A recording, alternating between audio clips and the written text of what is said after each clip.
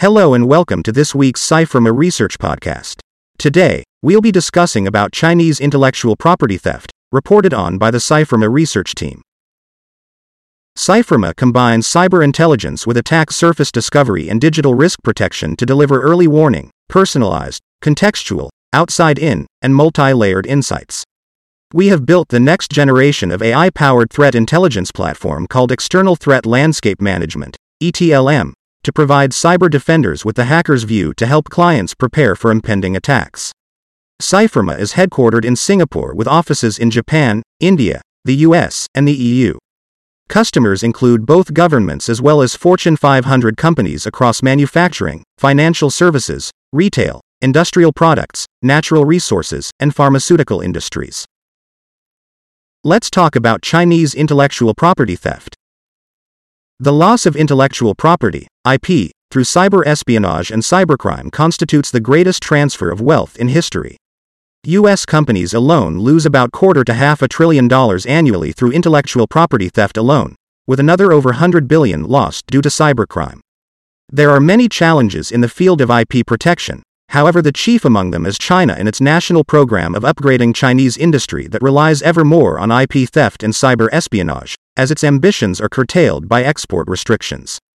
Some of the most vulnerable industries to this campaign are those in information technology, advanced manufacturing, especially in semiconductors, aerospace, maritime, rail, high-tech shipping equipment, new energy vehicles, biotech, and pharmaceutical products.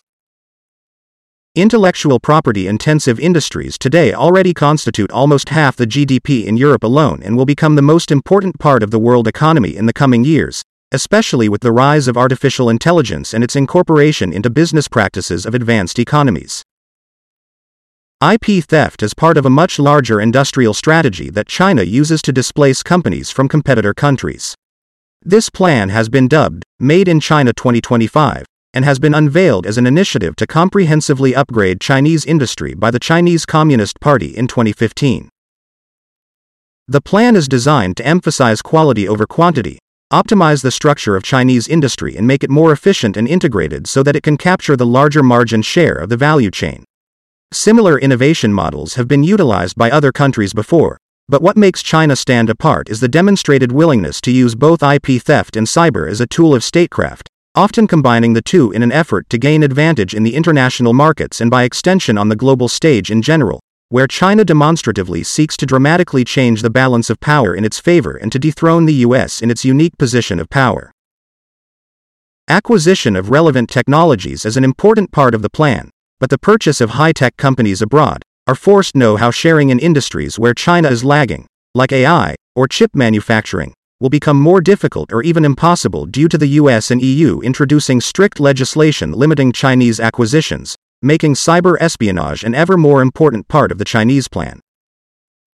The Chinese state is unique because it nurtures sophisticated hacking groups directly inside the state's structures, which it often directs to steal sensitive and advanced technologies.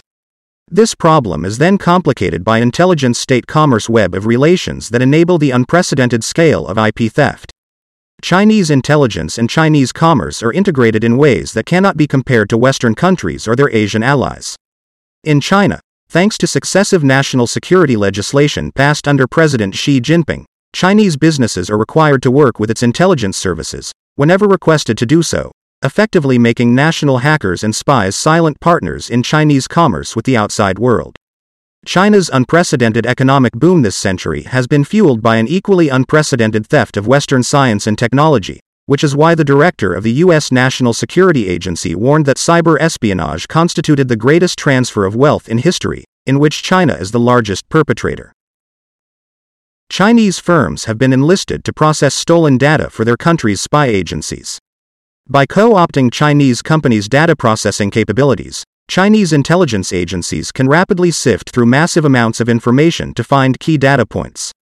State hackers can therefore focus on gaining access to targeted networks and exfiltrate data, while the private sector is obligated to help process the data.